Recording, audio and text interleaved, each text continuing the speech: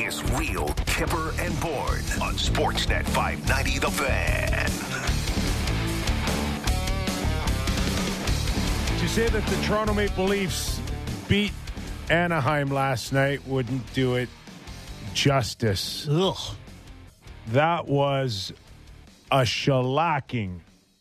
Welcome to the Real Kipper and Bourne Show. I'm Nick Kiprios, Justin Bourne, Derek Brandeo, Sammy McKee, and we welcome back Jen Rolnick. Hey. Big wave from Jen. Was that a straight-up trade, Frank the Tank, for Jen Rolnick? Was there anything else involved? He had to clear waivers back to the minors, I think, after she returned from injury. We're going to throw in a second to get Jen back. First of all, we made Frank the Tank a star, okay? He ain't going back to the minors. If people could see Frank with his beautiful long gray locks and his, CrossFit physique, I think he'd be a popular gentleman. Bit of a weapon, that Frank. Bit of a weapon. Frank could be 28 or 58, and I would not be surprised. I have absolutely no clue. If Frank the Tank's working on Fallon, next week, I wouldn't be that surprised. That's what we do here. We're like, is that the Tank? Hey, the Tank himself. Yes, he's gone on to bigger and better things. Took over for Paul Schaefer. No questions asked. That guy's still around? I don't know. So, Sammy. Yes, sir. I think when we ended yesterday's show, I think you threw out a prediction of 7-1, if I'm not mistaken. Yeah, You Leafs hater? I can't remember. Was it 7-0 or You said 7-1? seven. No, 7-1. it was 7-1. You gave him a goal. Crap. I should have said 7-0, but I also said Austin Matthews would score 4 goals, and he merely got an assist. Yeah, so. don't listen. I've built you up there. Don't strip yourself back down. Listen, I heard a lot of trap game talk. Justifiably people were so. saying that, and we had the conversation like, "Oh, this would be a spot the old Leafs." No, it wasn't. The Ducks are just too bad. You know what else, too? The Ducks were off a tail end of a back-to-back. They got shut out the night before by Ottawa. So that's almost as if they didn't play the night before. that doesn't. When you don't score the night before, that Doesn't should count for like half a game. Yeah, well, not a full game. Well, then they have combined over those 2 games to play 1 full game because, they didn't score in either contest. They couldn't hit water if they fell out of a boat. Oh, man. I tweeted, do you think the trainers had to wash the equipment after the game? Like, they had to wash jerseys, or they just fold them right back up for the next match? That looked like... We'll get into Toronto, but that's the type of game that gets your head coach fired. Oh, man. Yes, I agree. In Toronto, in this market, to lay an egg like that. I mean, the amount of times guys were just standing beside the guy shooting it in the net. I wrote an article today on some of that, but Bunting's goal, there's a guy standing beside him. And Joey Anderson's goal, there's a guy standing beside him. John Tavares' goal, he's wearing a guy like a backpack. And Mitch Marner's wearing Zegras on his back for that goal too. And that's coming off of hiring a new general manager in Pat Verbeek, building a new department, and you want your head coach, Dallas, to at least have them lose games on a better look than that. They have to show up. Everybody knows that they don't have the talent to compete, but neither do a lot of teams. Arizona doesn't. But you should have enough to battle and to show that the issues with the team are on us to get more talent here. Not looking at you and saying, hey, guys, you can't mail it in. No, you can't just not try. Look at the first goal the Leafs score. Connor Timmins is standing behind the net, a set breakout, so the Ducks can get into their set forecheck. They get to pick where their players are on the ice. He makes one pass to Pierre Engvall, and it's a 3-on-2. How does it break down that badly, that quickly? Do they not know where to stand? Do they not want to do what the coach wants them to do? I thought the most embarrassing part of the whole night was that story they told in the broadcast about him getting that picture taken down. You know what? I said the same thing. And he's like, it was a draw? I'm like, oh, my God. So it gets that Wendell.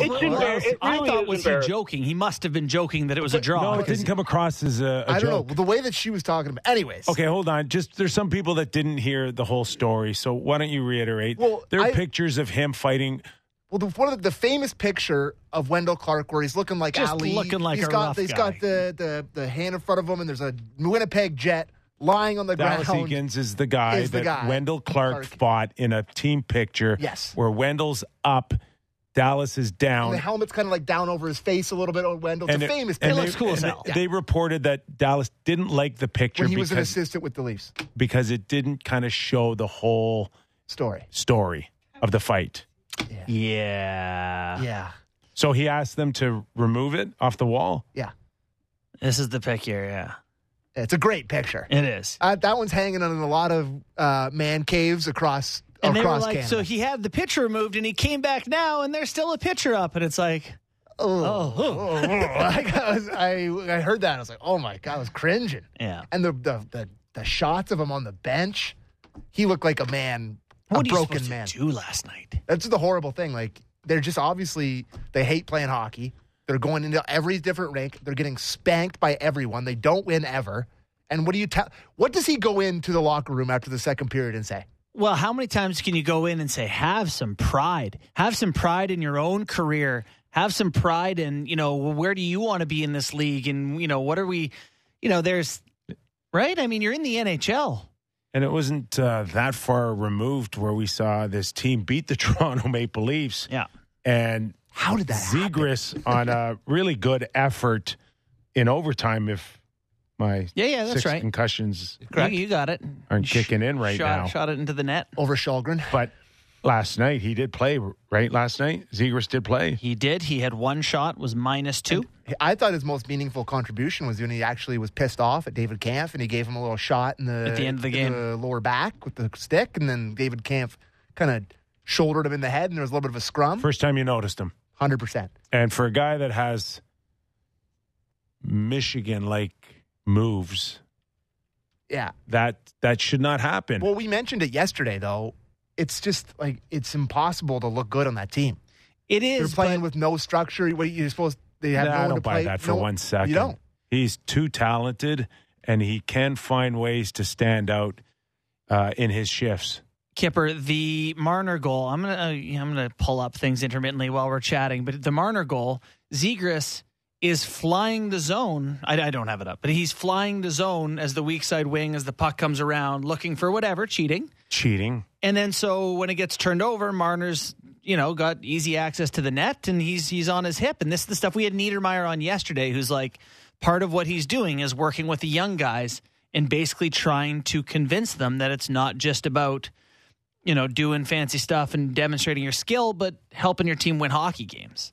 And last night, no one was helping their team win hockey games. John Klingberg last night, -4. Oh, yeah, I was supposed to be a Would you little scouting trade? trip. I didn't even Would you notice him. trade Timmins for Klingberg straight up? Salaries notwithstanding. 3 assists. Salaries notwithstanding, 3 yes. assists for one guy, Yeah. -4 for the other. There might be something to him playing pretty good against AHL level competition. Well, So the Ducks last night represent AHL and a half, like a would team say. between Listen, the AHL and NHL. And Klingberg, sorry. I was just going to say, there should be a Division II. Right? Actually, They that was should the be post-game relegated show. That's what JD said. to It's a like- Division II. He's We like, you did can't that- tell we me did an that last AHL year. team couldn't The do Yeah, it. Elite we've League? done it last year. The Elite League? Yeah, we did. Yeah, the We Elite did. League. They're not in it. No, they're not in the Elite League. But the other guy, one other Leaf, had 3 points last night, if I'm not mistaken. Do you know who it was, Sammy? If I already told you, don't say it. No, Kerfoot had 2, Yeah.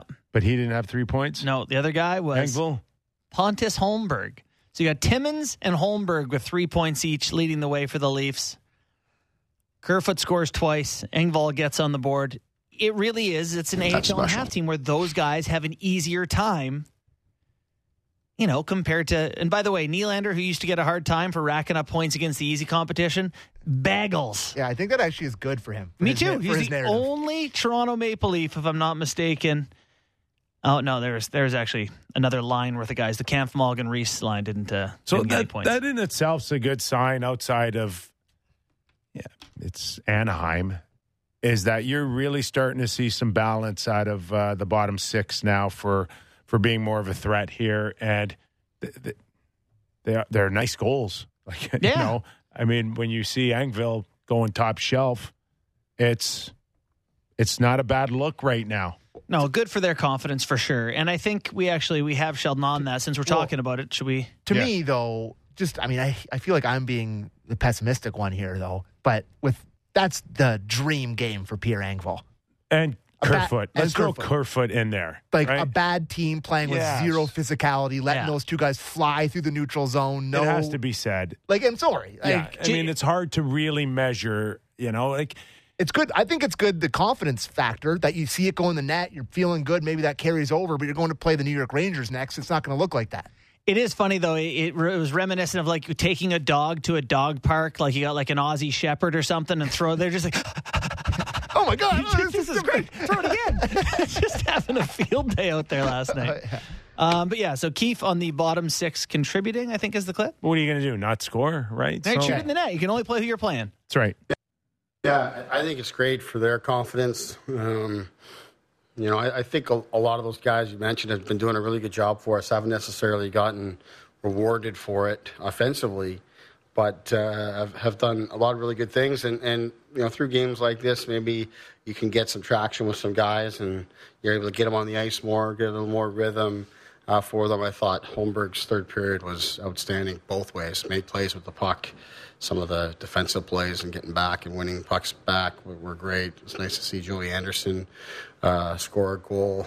I thought that line in the third period was really, really good. Engvall scores, Kerfoot gets a couple. They get us going in the game. So, it's good all the way around. And Timmins, has been moving the puck really efficiently for us here again tonight. Did the same thing. I think every single player we have on the sheet is a plus one or better here tonight, so it's a good team win. On the Holmberg thing, the guy he's been playing in that SHL, the Swedish Elite League or whatever, since 2018. Like, he's been playing men. He's 23 years old. Is there a chance they've found a guy here that, is going to be in the playoffs and a part of this? Every game, my eyes draw to him more and more.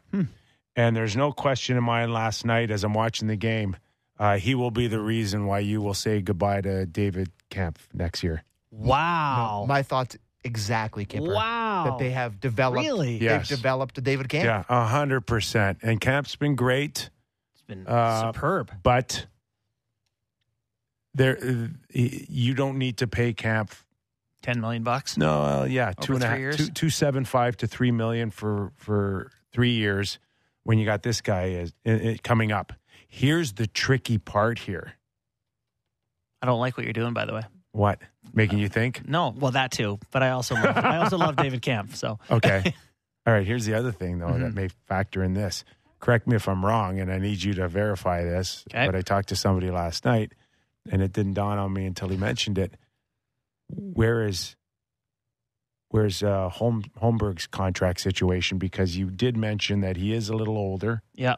And if I'm not mistaken, he may need a new contract next year. Yes. Pontus Holmberg's current situation is he's 825. He's an RFA after this season. There you go. So if we are in the world, guys, of the cap only going up $1 million next year, which we think it's going, I mean, there's always a chance they can negotiate with the Players Association and find a way to artificially bump this thing up $4 million, but don't like the chances from what I'm hearing. Doesn't seem likely. Would there be another team out there that could see Holmberg continue to develop and say, yeah, I'll offer sheet him? I just think it's unlikely. I'm just saying. I'm just saying. If offer sheets happened in this league, yes. Yeah, but they're crazy right now with the pressure of no cap room. Mm-hmm. We are in the world of hedging. Yeah. And we saw Kevin Adams down the street in Buffalo maybe pull off one of the best heists in hedging with Tage Thompson. Again, 2 goals last night off one-timers. And did you see his opening goal off the face-off? Yeah, it's a laser beam. This guy is like off the charts. Third in the league in scoring now. He is locked in at 7-1. I can't be right. No, you're right. I know it's right. It is 7-1. Yeah. Which means that like Kevin Adams for the next 4 or 5 years has arguably a $3 million advantage to other top paying players to go out and add around Tage Yeah, well, Thompson. that's what the Bruins have done for so long with their top but guys, it's going right? to trickle down. It will trickle down to the fact that other general managers have to hedge. And as in guys are going to guess longer term on guys developing who haven't proved it per se. And if you can turn around and look at a Pontus and go, I'm willing to give that guy $2.5 million next year. I think it would be on an RFA. The return would be like a third round pick, if I'm not mistaken. Yeah, his salary is so minuscule. It'd be a late rounder, I'm sure. So is that crazy to think that could happen? To me, it is. Really? Well, yeah. You need more of a sample size from Holmberg? I think this is the type of guy that is one of those under the radar. They'll be like, yeah, here's 2 years, $2 million. He's under the radar, not in Toronto. But sure. but I don't I think we're the first ones having a real meaningful Pontus Holmberg contract conversation in the history of sports. Listen, talk radio.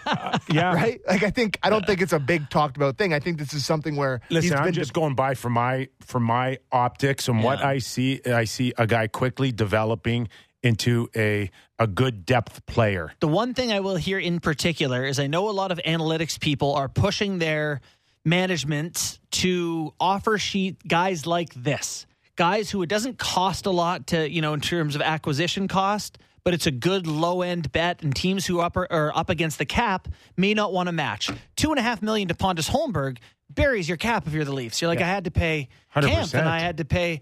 Like, listen, I love Holmberg, but good luck with Pontus. To me, if they gave Holmberg a similar contract, 1-4, a little, around the Camp contract would be the ideal situation. Yeah. Maybe now a let me little ask less. you something though. Yes. Based on what you've seen so far on the early returns on where Sandin and Liljegren have gone, Should they have gone long? Would someone have offer sheeted them at 2.2 or 2.5 for a third rounder? And can we draw up the compensation again? Am I right with $2.5 million on a offer sheet on a third rounder? Compensation NHL. I haven't looked at this in 100 years. Well, you should. Sam looks up stats. Brought to you by because DraftKings. I don't know. We're making that up. We have teams in jail, guys, in a salary cap. So, and Toronto's no different than many of them. 1 to 1.3 is no compensation. 1.3 to 2.1 approximately is 1 third round pick. 2.1 to 4.2 is 1 second round pick, and then it goes up from there. 4.2, 1 first. They'd probably offer him 2.099 or something. A second rounder is significant for sure. Yeah. On a guy that you may not be. But I don't think you'd have to go that high, Kipper. I think you could offer him that number, 2.1, and the Leafs would still go, we can't do 2.1 for Pontus Holmberg. They would do it. The Leafs would? Yes. I would. I would believe that. Wow. They would match that. Because you're really all in on this guy. Because I like to forecast and project. But can you not get Kampf at around 2.1? No. Like, how far off is he? No, he's 2.7. All right, well, we're close here. No, $500,000 huge in the world of. But bring Kampf to me, and we'll talk AAV here. We'll talk years. All right. What if he did 2.2, and we'll give you 5 years at that? Like something. You're nuts. I know. No one's paying. Listen, we think Yarncroc was kind of goofy at 4 years. Yeah. There's an interesting comparable for Kampf. Can you get the Yarncroc deal? Yeah. So, anyways, listen, that's just, I don't want to beat it up forever here, but, I think my it's an point is, conversation I like Holmberg. I like where he's headed. Mm-hmm. He is one of those guys where I say you can win with that guy rounds in the Stanley Cup playoffs. He plays heavy. He's strong. He's smart. Took the puck to the net a couple times last night. Takes the puck to the net. He can remind me more of a Palat or Killorn type of body frames. I'm not saying they're the same players or they'll have the same success, but you're tired of playing against those guys in game 4, 5, or 6 because they are heavier and they lean on you, and it just gets tiresome. And people are tired of hearing us talk about Dennis Mulligan and Robertson and these light guys that Keefe is like, Nick Patan, whatever. Here's a guy they drafted, they developed, they brought up, we like. Third line center. Sixth round draft pick. There you go. Yeah. He's winning me over. Should we stick with the bottom six and do Love some to hear Alex that. Kerfoot love? Love to hear that. Sure. Alex Kerfoot shoots 2 in the net last night. One of them, he just one-timed it past John Gibson. And, he looked like, I don't know, an all-star last night. Pretty good player. Coming out of a slump a little bit. He hasn't been scoring at the rate he expected to this season, but we talked about it before we came on air. The Leafs love this guy. Like he's very popular. He's union rep, and he's a part of the leadership group, and everyone, I think he's the fantasy football commission. He's everyone's boy. So good to see him get a couple of goals. Let's listen to Sheldon Keefe talk about Alex Kerfoot. Again, I think he's another guy, that he's a better player than his production would show, and he's played better than his production would show as well. He still plays important minutes for us. We've been winning a lot of games, and we focus so much on the offensive production. I mean, we want everybody to produce. We want to be, we want depth scoring and all of those kind of things. But there's so many things that happen beyond the scoring that are so important to contribute to team wins. And that's it, right? He played 18 and a half minutes last night. He plays a lot of minutes. He plays on different lines, kills penalties. Yeah. I know, Sammy. Let's have it, Sammy. The only question is, does he have the sandpaper to go up again against the Tampa Bay Lightning and find a way to be a guy that can contribute into beating them out? That's the only question I've asked from the moment I've watched Kerfoot. I think this is a classic guy. To me, that would be a salary cap non-existent conversation that we wouldn't even really talk about him ever. Be happy to have him. He's a guy that you'd mix in your bottom six, and but the fact that he makes outside of the big four and Morgan Riley, does he have the biggest, he's $3.5 million. I guess in TJ Brody's up there, some of the defense guys, but he's got a big ticket. I have defended the guy in the past. I've said that he's kind of a necessary guy to have. He's a Swiss Army knife, whatever you want to say about him. I think it maybe just been watching him for too long now where it's just I don't think you guys give him enough credit. Listen, the guys he plays with every night are saying he's underrated, he's this. So it's like, who am I to tell Mitch Marner that I think he's no good and he shouldn't be on the team anymore? But if he was part of a big trade at the deadline, they needed a contract to get it. I'm not going to be heartbroken to see him go. No. And last night, it's I just think he can do everything. He can do everything, and except for finishing close. But they put him everywhere in the lineup. They use him all over. He's smart. And here's what kills me is he made a mistake or 2 mistakes in the postseason last year. So, that's fresh, and it's come up on the show a number of times. I mean, he took a bad penalty, but is he a guy who takes bad penalties? He's not. But the thing is, moments like that. He might be a guy that takes bad penalties in the playoffs because he's asked to do something he doesn't want to do, and that's go finish checks. I don't know. I mean, did you see that trend throughout the playoffs? Or I know it's only 7 games and 7. Him not really knowing how to finish a check. I think it was against Hedman, and he brought his stick up, and I think that had to do with more him being nervous or apprehensive against a bigger guy. It's not his game. It's not his game. Yeah. To me, I think it's a one-off play from Alex Kerfoot, and I get. So here's the thing about that, though. Yeah. Fans, this is how you earn the love and earn the hate of fans in any sport. Look at Harry Kane, most popular guy in England. The Leafs' job aren't to pick fan favorites. One over the moon. Their job is not to pick the most likable team. I'm just saying that, there's not no reason that Leaf fans don't like Kerfoot. There's not no reason. I agree, and it shouldn't be. There's not no reason. No, there's not no reason. Thanks, Jen. No, that does make sense. No, there's not no reason. We get what you're trying to say there, English major. Thank you. Yeah. What was that, Hemingway? No, but there's a reason.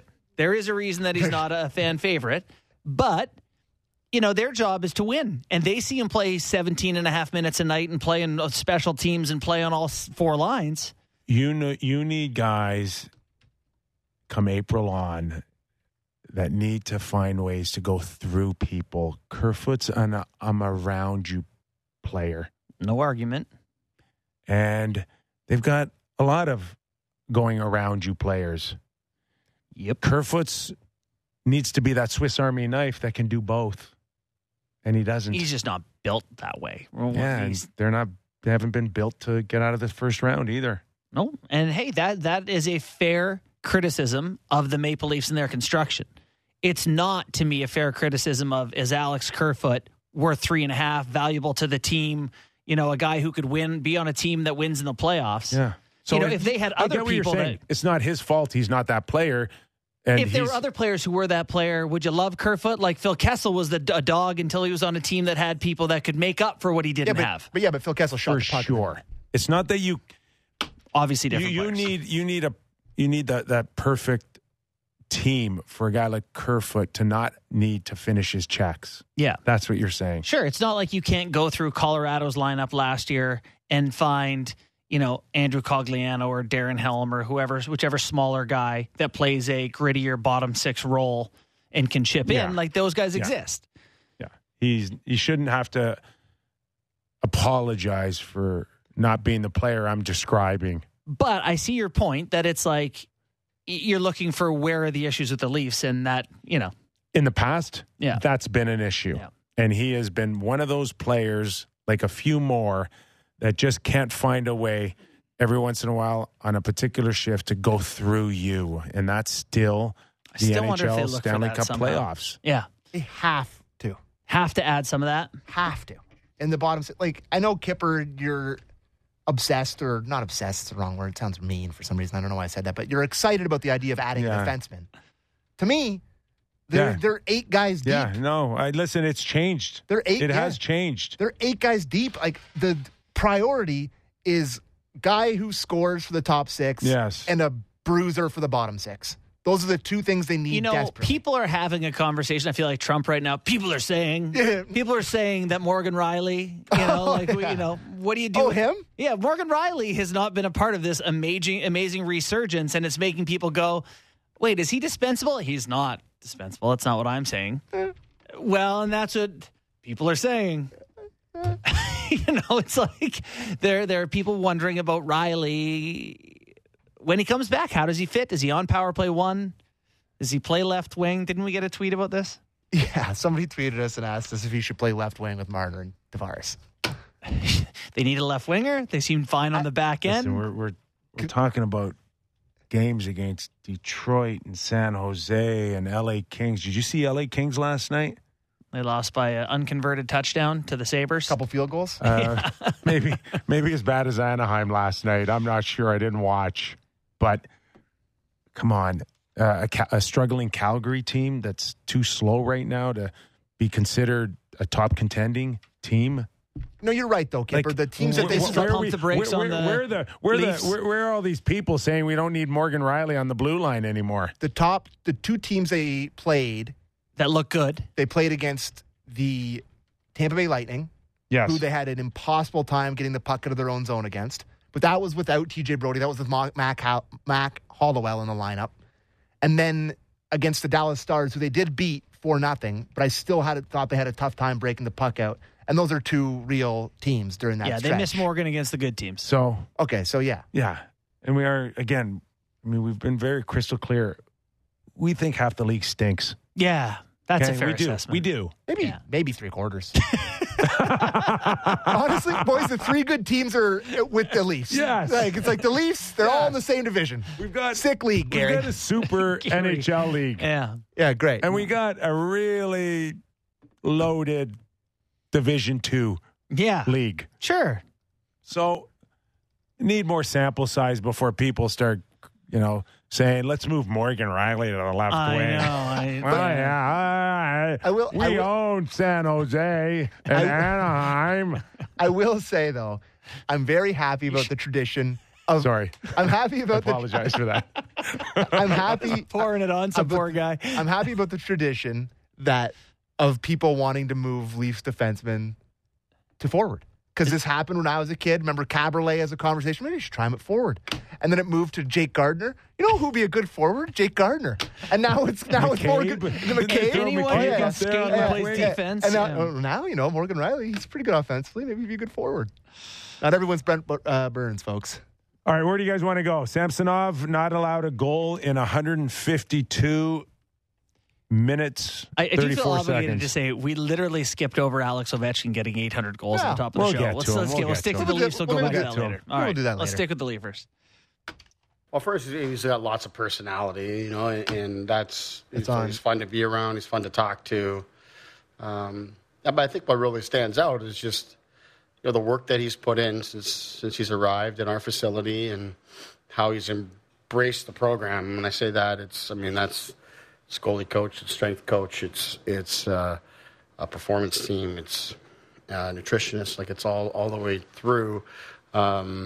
He has embraced everything that we've brought to him and everything we've asked him to do, and then he's put the work in, and I think he feels good about where he's at with his game, and he's did a good job getting through the injury and getting back here now, and it was really good today. The first period was excellent, and then big save in the second period on the breakaway. It's still 2-0, and then I thought the team took care of him from there, and it was really good.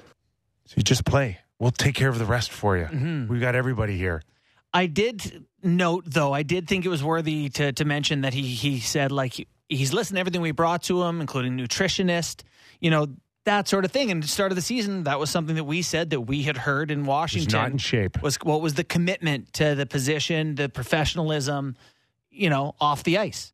And so if he is been like, oh man, this is a reality check, I'm 25, and if I don't get it together, I'm not going to be in this league, maybe you're getting an elite goaltender who has suddenly found a low level of professionalism. By the way, first in the NHL in goals against average, Samsonov. First in the NHL in save percentage, Samsonov. We're going to have Mike McKenna in about 15 minutes. Daily Faceoff hockey analyst, does a terrific job.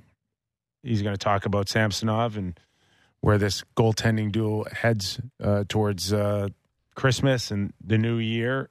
And then Jeff Patterson will also join us in the second hour. We're going to get into a little Bo Horvat talk around the Vancouver Canucks. But Samsonov will not go tomorrow night against the New York Rangers. We expect him to play Saturday against the Washington Capitals and Ovechkin. Mm-hmm. That game is in Washington. Does that play out the way you see it? That way we've got Matt Murray against the Rangers tomorrow night. And then that's set up for Matt Murray against Tampa Bay next Tuesday. I don't know. Saturday night, hockey night in Canada, we're going to be Samsonov? Yeah, because it's against Washington. They're playing him against his former team. Oh, yeah, okay. Yeah. It is nice that Ovechkin got 800 out of the way. Well, we don't have to do that all Saturday night. But, if he's got 801 going into... Oh, yeah, Gordie Howe, and yeah, all that. Which, listen, boys, I've been cheering for this team long enough to know that... He's getting 801 and 802. No, I think they play someone tomorrow night. And then their next game Saturday against Leafs. He's getting one tomorrow, and then he's tying it. All right. We got about 7 minutes. Listen, I did you watch last night? I watched enough to know. Yeah, I saw the goals. So, when we were talking before pregame, we were like, okay, Ovechkin, that's a big deal. It's a story. I probably should have opened up the show, but we got into the Anaheim Stinks we had to get to the Holmberg conversation, and we had a huge story. The 800 Holmberg's RFA deal. We were like, Relief show. But, there's also that whole thing about, Ovi doing this incredible thing, and then, we've had conversations earlier, me and you, about the whole thing about Ovi and where he stands, during the war, and his picture with Putin still on his Instagram, and that is clearly left a sour taste in when it comes to you talking about Ovechkin, and I'm not saying that I'm not with you on that because it's out there and it's real and it's affecting lives, and everybody's got this political view on it. But, I am also a guy that can kind of, what's the term? Compartmentalize this. And I've been able to do that. And I know it's a little tougher for you. Yeah, well, it is interesting. And I think the NHL recognizes the conflict because, it's not like they've been going crazy promoting the chase for 800 or the, trying to catch Gordie Howe for Ovi. They're in a position, and I only bring this up because I think it's going to make it interesting in how Ovi is covered over this chase for Gretzky. Right now, there is the U.S. is sending Patriot defense missiles to the Ukraine to beat back the Russian onslaught led by this dictator that Ovechkin openly supports.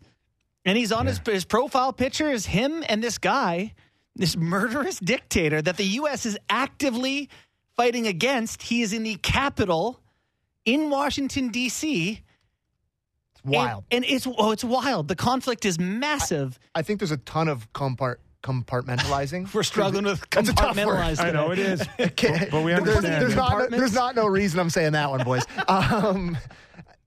But I think there's a ton of that going on. Listen, everyone's celebrating and everyone's talking about him scoring that goal last night. And it's not like it's 500 goals or 6. It's 800 goals. I know, but listen. And what I'm getting at, like, it's an incredible accomplishment. Incredible. Which is Off hard. the charts. But I am more on Borny's side of it here, where it's like, I'm cheering for him not to get it. And we're not punishing him necessarily for just being Russian. We just talked about Ilya Samsonov and how much everyone loves him here, and we'll play some funny quotes from him in a bit. It's, the open support, not just support, but campaigning for this guy who is leading this murderous charge. So it's different than the other Russians. Yeah, I don't.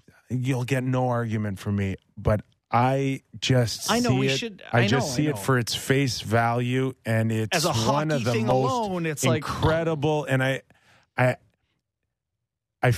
feel bad for the game that it has this over its head. For sure. And it's a in bummer many for the league. ways, yeah, and in many ways, it won't happen again. I don't think it'll. I don't think it'll ever happen again. It certainly will never happen again. Real Kipper and Born, season 18 with Austin Matthews in the chase, or what? Not with one player, one team, his whole career. Yeah. It's just so special on so many levels, and it's almost as if it's still an open-ended thing on how mainstream media will handle this moving forward. And if this war continues, how much of it is on the forefront? How much is kind of covered by mainstream media? Yeah. How much is it not? Does the NHL dictate how hard they push based on the temperature of the whole These story are great questions. on a daily basis? Do they gauge what's out there, sentiment, push harder, Ovechkin's charge, or do they back it off? I wish, for so many reasons. Wish we could just celebrate it because hockey fans deserve that after following one of the greats who's been heralded as one of the greats forever. And he is the greatest goal scorer in history. Yeah. He is. Oh, it's, Sammy's got his, how many games it took him? He's not the greatest goal scorer in history. Who is? Wayne Gretzky is the greatest goal scorer in history because he has the most goals. Yeah, but if he doesn't get hurt, he's going to pass him, and he will become the only 900 goal scorer in NHL history if he stays healthy. And you're right, it may still not happen, but Gretzky be the first one to say he's way better goal scorer than I ever was. Think about Ovechkin's prime, where he went from 200 goals to 300 goals in 178 games. He went from 300 to 400 in 162 games. 700, 800, 162 games. Still on his prime scoring pace. It is unbelievable. What is he, 5 behind, Connor McDavid and Jason Robertson and Tage Lemieux, and he's 15 years older than these guys. 15 years older, and he looks like he's been drinking a keg of beer every night for God knows how long. I'm not sure what's more impressive, scoring on an empty net or scoring on Peter Mrazek.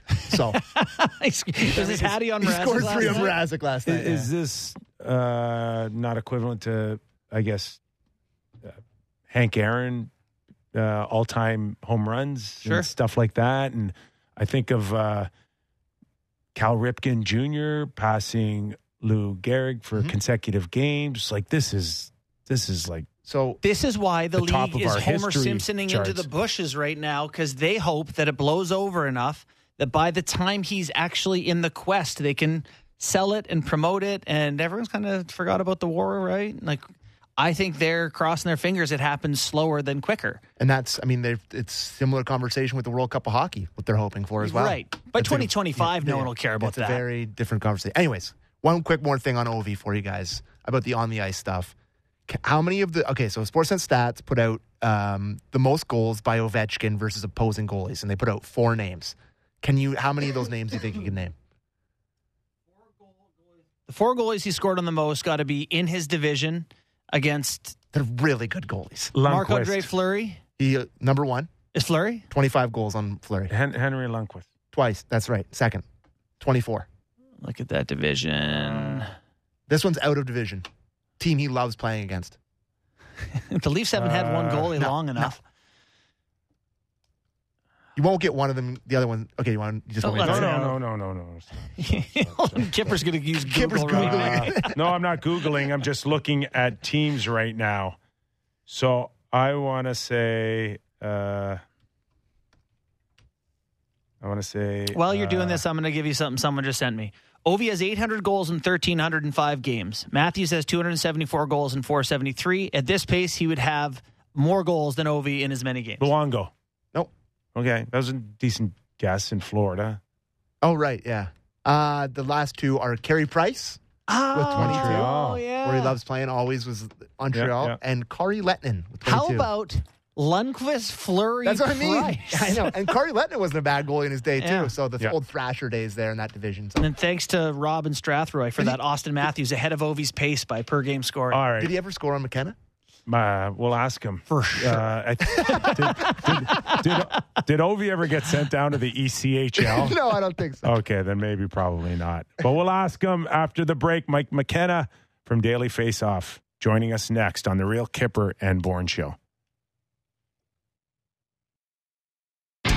This is Real Kipper and Bourne on Sportsnet 590 The Fan. Leave it to a Greek to send me a tweet saying, and this is from Sam Daskalopoulos. Opa. Pretty sure. Pretty sure McKenna was in net for Ovi's stick on fire. I mean, of all goals to be in for, if that's true, that would be unbelievable.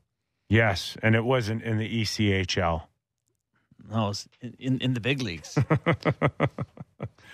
Mike, are you hearing all of this? Yeah, I am. Is it true? Anybody thought Ovi ever played in the ECHL, they got another thing coming. Yeah, it's totally true. When people find out that I was the goaltender in net for Ovechkin's hot stick celebration where he scored his 50th goal in the 2008-9 season, the common response is it's actually always the same. They always look at me with wide eyes and they go, "That was you?" Because nobody can believe I was actually in net for it and played in the league. And then, I'm like, this is my claim to fame. I had Don Cherry defending my dignity on Hockey Night in Canada. And, that was me. I was in net for the hot stick. That's my claim to fame. So I only have visions of, I think it was in 1987, if I'm not mistaken, that Ron Hextall just chased Chris Chelios as a member of the Montreal Canadiens, like right to the far hash marks, and baseball swung his goal stick against his shin pads. Yeah. Any thought of going after Ovi after that episode of Hot Stick? Oh, in the moment? Yeah. Oh, God. Yeah. I mean, here's the thing. Like, I've been in the league for maybe, 2 weeks at that point. So here I am thinking, I'm an absolute peasant in this league. I can't take a suspension right now on probably the best player in the game. Like, I just have to eat this. And what was so tough about it was watching my teammates just kind of stare at him. And we get in afterwards, and Rick Tockett's our coach, and he's fuming, right? Because nothing happened. And oh, really? Well, look at this. I'm playing it. Really? I'm playing it for Kipper right now. Kipper, watch this. Talk's just ripping everybody. Like, Talk definitely thought somebody should have gone after Ovi. I think at least somebody should have said something was the thought process for sure. And nothing did. And we all just kind of stared at it. But you know what? No one expected that. It was such a strange occurrence, man. Like, nobody had done a celebration like that ever. And we're all just staring at him kind of at first, like, what's he doing? Who's number two? Number two is just stand anyway. and watch. Number two on your team at the time in Tampa there. Right-handed shot? It was Lucas Krajicek. I remember He's that just clear as standing day. right 'Cause it was over beside my him, just shoulder. watching it happen. You know, Yep. I was working with Sportsnet. I was one of those guys that said that it was a little over the top.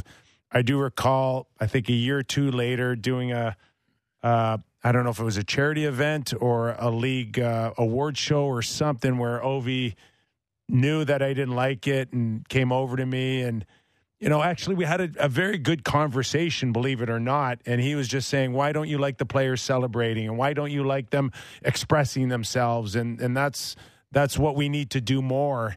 And, you know, I kind of stated my case that, you know, that there's another team involved. And, you know, I think that I think in many ways that we were both probably right, because we do know that it's gone to another level in terms of the creativity, the celebrations, the passion and all of that. And, you know, I've swung over, not completely over the other side, but in the same sequence, I can think that Ovi's also come over my side a little bit too, because I watched last night, guys, Ovi celebrate his 800th, and I saw a guy that was not interested in any of that BS, but a guy that's been humbled by it. I like the fact that he tapped his heart on his jersey to the Chicago fans and everybody outside watching.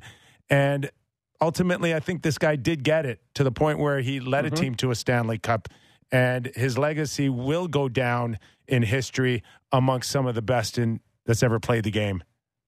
Oh, yeah. I mean, he'll be the greatest goal scorer ever, if he isn't already. And you know what's funny, Kipper? Like you mentioned having a conversation with him. I actually spoke to Ovi about it, I don't know, a week or two later when we played against them. You know, and it was just one of those exchanges down underneath the arena where he basically said sorry. I don't know if he said sorry, but he more or less said, I didn't mean anything by it. I didn't mean to show you guys up. And I said, that's fine. You know what? We're good. No problem here. I think he understood that it was kind of an embarrassing moment for our team that was really bad at that point. And it was just kicking us when we were down.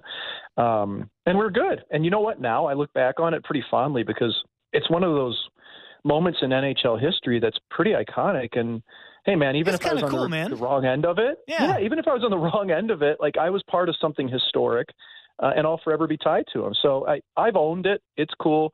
And I love watching Ovi play, man. One of my favorite players. It's also not a groaner. Like he rips that shot. Like it is 1,000 miles an hour. One of the questions I did want to ask you is everyone talks about what is it about his release that's so deceptive, yada, yada. Is it not that he just shoots it 1 billion miles an hour and places it really well? Just before you go, Mike, I want to say that I went down, just to kind of add to your point. Yeah. I went down and did an alumni event about a month and a half ago, 2 months ago. And I walked into the practice facility and they were on the ice, and I couldn't take my eyes off of Ovi the whole practice. Just shooting it. And, you know, the one thing that really stood out during that practice, Mike, was the sound, almost as if I'm listening to 8 other guys on the Blue Jays do batting practice. And then I hear Vladdy steps in. I hear Vladdy, and just the sound off his bat is much different than anyone else's. And I got the exact same feel watching Ovi shoot the puck during this practice. And I'm just wondering, from a goaltender's perspective, do you get the same different feel when a guy like that comes at you? Yeah, absolutely. It's because he's swinging for the fences absolutely every time. Right. It's like growing up in St. Louis, I'd see Albert Pujols and I'd see Brett Hull, and those were similar types of players for what they did. And like even I just put a piece up on Daily Faceoff today about the top 5 one-timers in the league, and I pulled NHL goalies, and all but one guy said Ovi. Now, the thing about Ovi when it comes off his blade to me, it's not like he's so accurate with it. It's just overwhelmingly hard, and it's hard to read because – you know how this works with the big shooters. He can shoot it from anywhere. It doesn't have to be in his wheelhouse. It can be 3 feet behind him. It can be off his front foot, back foot. So a lot of times the puck comes off and it's almost like waffling on edge. Mm-hmm. So it can dip and dive and go all over the place. So like his one-timer's tough to stop because it's hard to read. And then when he's shooting on the rush like he did to beat me for that hot stick goal, he's got a really big-time toe curve on a stick, and it tends to go like toe, heel, toe really quickly. And when he uses that D as a little bit of a screen, it's just tough to pick up, and it comes off the blade so quickly, almost kind of like a boomerang. So, I had trouble with him early in my career, but I actually faced him, I think, 5 or 6 times total. And later in my career, I did better because I knew I had to get my feet set. If I got my feet set, I could at least get a good read on the shot.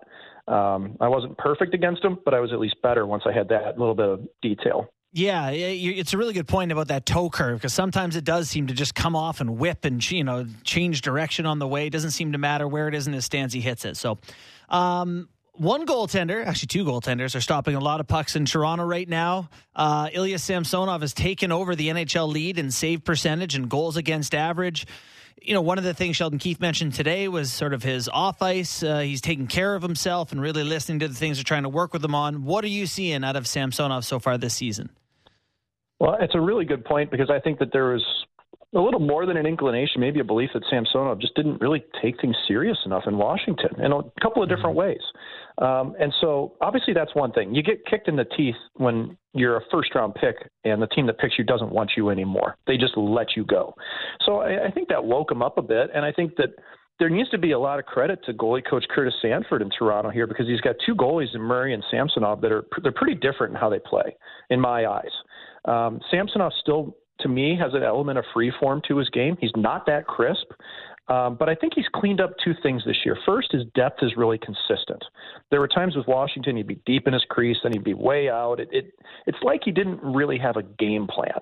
Now I think he's pretty set in that, and I also find that he's sliding less than he ever was before. When he was in Washington, he'd slide from side to side and recover, and his game was just really busy. Now, there's still a little bit of that to him. He's never going to get rid of it completely. But I do find that he's staying on his edges a little bit more, and that in turn is just making that first save easier and easier for him to control it, because his eyes aren't moving, his upper body's not moving, and he's square to the shot initially. Is this sustainable? I mean, these type of numbers, does it, as expectations rise, I mean, is there going to be a letdown here? The brutal honesty is no. A 939 is not sustainable. I mean, we're only a third of the way into the season, so he's going to come back down to earth with that. I mean, if Samsonov finishes with a 925, I would consider that a massive year for him. But there's going to be regression if that's what the number turns out to be. And, it's some of the things that I said before. Like, I still think he's loose in his game. He's not very crisp. He can still end up on his back and his stomach occasionally. And that's a progression. He's going to have to keep working on that with Curtis Sanford to really find that structure. So is it sustainable from the numbers he's posting now? No. And I also think that frankly, the Leafs have played really well lately. So it's given him a ton of confidence. What's going to happen when he finally hits a tough patch? Because to me, Samsonov really hasn't had one this year. At some point he will. But with the way he's playing, like I say, with his depth and the fact that he's not sliding as much, I do think he's capable of, 920, 925 type of goaltending, and that's everything that the Maple Leafs need. Do you think he can be better than McKenna, or sorry, not McKenna, than Murray? Yes, he can definitely be better than McKenna. He is much better than McKenna. Now that we've got that out of the way, if Murray and Samsonov are both playing well come playoffs this year, can Samsonov make a case that he'd be the better guy to start? I'd start whoever's playing best going into the playoffs. And I think that that's really healthy in this relationship. The problem is that you got to hope that both are healthy here, guys. That's the elephant in the room. We don't need to belabor it, because we know it's all what we're hoping doesn't happen. You want them both healthy. Right. But when you look at Murray, and I've watched him closely, like, I didn't like his game against Calgary, but you throw that one out the window. Look what he did against Dallas. I mean, just one of the greatest goalie performances I've seen in the last probably 2 years. I think he's playing at a level of urgency with Murray that I haven't seen in a couple of years. You talk about crisp, like, his footwork's real crisp. Okay. He's very rarely swimming unless he absolutely has to. He's not knocking the net off anymore. So he's adjusted that. And so have the arenas around the league. But I still question his hands. That Calgary game, it looked like Kadri and a couple others were able to expose him up high. That's something he'll have to keep working on. But I think realistically, this is an open battle between Murray and Samsonov. And if you have 2 bullets in the chamber when you get to playoffs, who's to say they both don't end up playing a little bit? Murray's won a Stanley Cup like that previously when he had Marc-Andre Fleury as his goalie partner in Pittsburgh. I could see it playing out like that again. Until one of them catches on fire, right? I mean, but historically, that's right. But Mike, historically, we don't see it happen when it comes to winning Stanley Cups. We see one dominant guy, and very seldom do we not know who that guy is generally before the playoffs start. Mm-hmm. Yeah, it's true, but it's also a little bit of a different landscape. If you look at the number of tandems around the league, I put out a piece at Daily Faceoff on the top tandems, and it was so hard for me to rank because most of the teams in the league now, save for maybe 5 or 6, they're rolling with a tandem that's playing 2 games to one guy, 1 game to another. Even closer to split half and half. Now, come playoff time, we've seen how that works before. You are right, Kipper. Like, it typically does go to the one goalie that's caught fire. But a lot of that comes down to the team. If the Leafs are playing well in front of one goaltender, unless they really stink up the joint in playoffs, they're probably going to ride them out. You have to think Murray's got a bit of an edge there, though, with 2 Stanley Cups in his pocket. I know he's been rebuilding. I know the last couple of years haven't been great, but he still knows what that moment is like, and there's value to that. That's why you lean on him as the guy. I think unless Samsonov is playing heads and shoulder above Murray, I think you're right, Kipper. It's Murray's net probably for playoffs to lose. Do you think stats today do a good job? I know there's some goals saved above expected and some new ways to look at goaltending. Do you think we do a good enough job accounting for environment? As in, are the Leafs providing both these guys with the insulation to look good? Is John Gibson being unfairly put upon playing in Anaheim? Are we capturing situation enough on these goaltenders? I think there's enough information out there if you have kind of a discerning eye. As far as John Gibson, I haven't liked his game for 4 years. I think you're seeing the goalies that haven't updated to modern style and post integrations and everything else like that.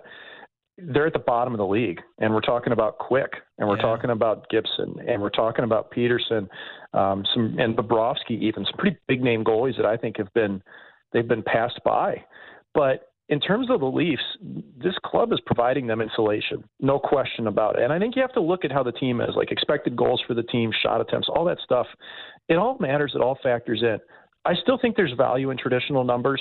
I do like goals saved above expected. The problem is that it's over the course of the season. So you really need to look in a little microcosm. How's somebody playing? You need to look at the last 5 or 6 games to really get a feel for that. And, of course, when you look at Toronto right now, hey, man, that's pretty good. Like I said, I didn't like the Calgary game for Murray, but aside from that, he's been rock solid, the same as Samsonov. Okay, based on roughly 30 games, we are starting the playoffs tomorrow, and I am giving you one tandem to pick, anyone you want to start to try to win a Stanley Cup. Who do you pick? Samsonov and Murray, Ullmark and Swayman, he just wrote on this. He knows them all. Okay, where are you going, buddy? I'm giving you 2. I'm giving you a chance to pick anyone you want to try to go win a Stanley Cup starting tomorrow. Who are you taking? Well, we got to assume that the Islanders are in the playoffs, even though it's getting tight out there in the Metro. I would go Ilya Sorokin and Semyon Varlamov. Wow. That combination, Sorokin has been outstanding, and I think Varlamov has been very good. Either of them can win. If you're looking at a tandem thinking you may have to play both.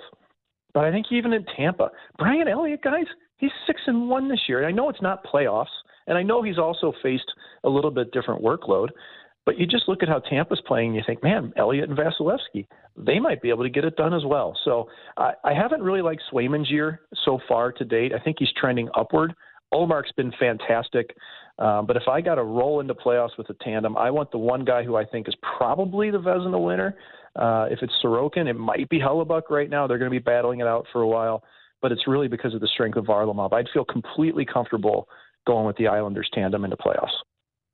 Excellent. Excellent stuff as always, man. Appreciate you coming on the show. Appreciate you being the goalie in net off of Ovi's hot stick. What a thrilling development that was. Thanks hey, for the you story. know what? That's I'm just my crack it was me team. Too. That's what I claim to frame. I want you to know that's my crack team led by Sammy McKee that did mounds of research to find that out about 9 minutes ago. Perfect. Well, I appreciate it. Better late than never. Okay. Thanks, Mike. Thanks, guys. Appreciate it. Mike McKenna from Daily Faceoff, hockey analyst. Sammy, I expect you to know that stuff. He knew. He had done great research to figure out. He was watching the video. Who's the goalie net for Ovi's 50th? We got to get him on the show. I have. There's been a few times I've been disgusted at a hockey event than when he did that celebration. Oh, you guys are ridiculous. No. That didn't was like it at the ridiculous. time That was either. ridiculous. I wouldn't like it today. It was too gimmicky for me. What's wrong with going, yeah, double fist pump? What's wrong with that? Why you got to put your stick on the ice? Can I show a touch of class? Awful selling. He's the most Canadian guy I've ever heard. Good old boys. The one that I've liked is in overtime when guys throw their stick into the crowd. Love that. That's a great Love selling. that one. Yeah, until like that. someone loses an eye. You know what I actually thought And of there's the a other major day? lawsuit. You know, Matthews for years has done the look of the crowd and give the let's go. Bunting does keep that it all on. the time. I know. I was going to say Bunting did it the other day, and I was like, Mitch. yeah, but Mitch started doing it, I think, last year. But Mitch is one of the, he scored 35 times last year. He's a, Oh, you don't like Bunting doing it. it's a bit much. You got 8. Let's. The thing, What was that, 7-1? Yeah, let's The just- seventh goal? That's right. Let's. the maybe one, pull the one back. that's getting me with celebrations, I mean, we'll talk a little McDavid in the news and notes or whatever, but this guy, I was saying to Borney before the show, scores a goal every night. That would be the best goal of 85% of the guys in the league's career every night. And he scored one last night where he just carved up the Preds.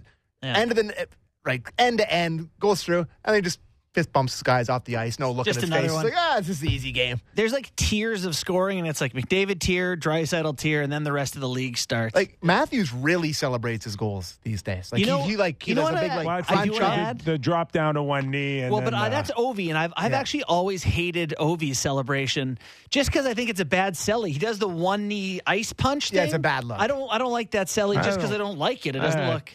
I'm not like offended by it. I just think it's a stupid. I don't like it. I think that looks like a Why are you so pissy? Yeah, right?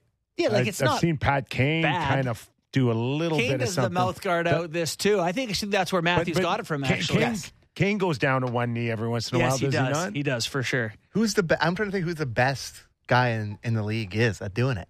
Just a best celly guy. I trying don't to know. think. We're open to suggestions if you got it in our. I remember Tim Kerr scoring 60 goals for the Philadelphia Flyers.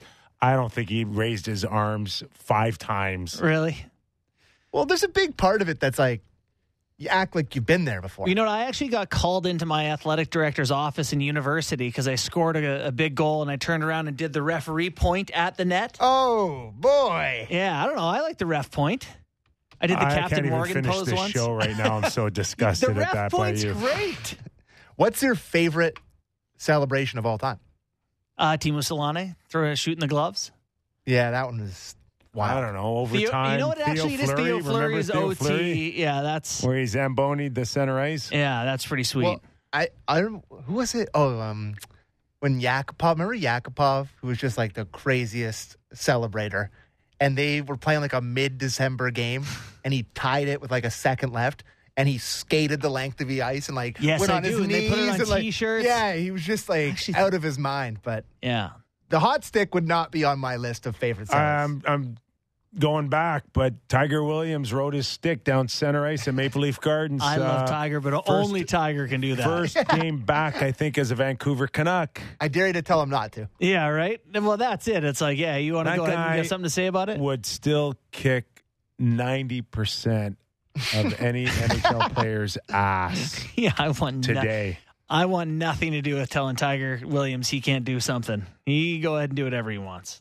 I mean, not to get too. There's a couple more that I really, really love. I'm not a big fan of Kuznetsov at all.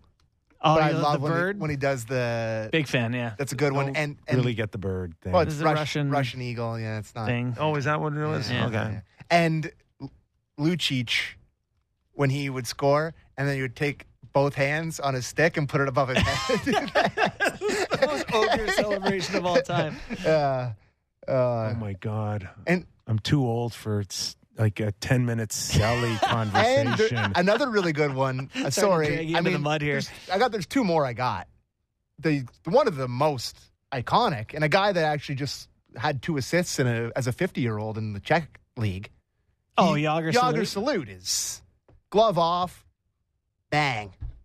My buddy Brian Propp had a guffaw, which I think he got somehow from a Howie Mandel show. A guffaw. I don't even Like know a what the laugh? guffaw is. What's a guffaw? A guffaw. He took his hand out of his glove and he kind of scooted it up towards the air. Okay. It was really strange, but I think I found out it had something to do with Howie Mandel. That's strange.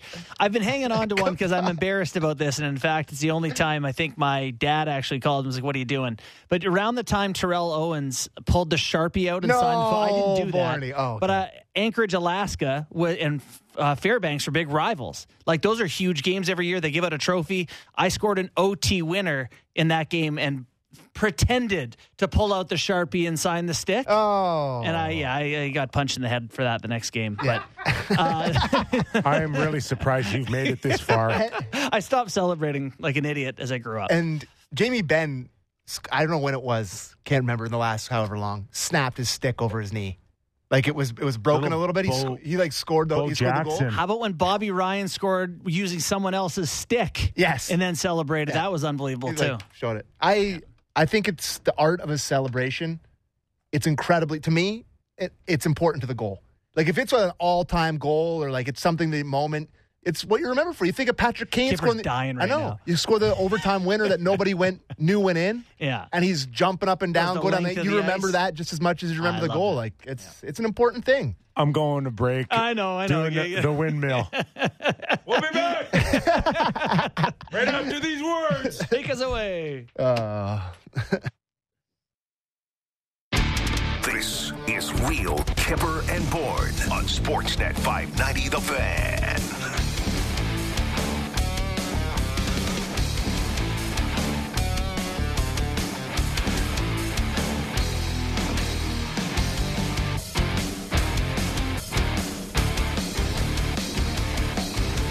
JB, I got to think that the NHL Christmas freeze, which is coming, I think, if I'm not mistaken, Monday. Oh, yeah. At midnight. Couldn't come at a better time for the Vancouver Canucks, just to calm things down out west. Because this whole Bo Horvat story is taking on a life of its own, I think. And that's it's a good reason to kind of get into it with our next guest. Mr. Patterson, how are you? Oh, is he? Okay. All good, Mr. Patterson? I am, yeah. Is that you catching your breath with all the turmoil going on with the Vancouver Canucks? It was actually me turning off my dryer so that I could do this unfettered because I didn't want the home appliances to be rattling in the background.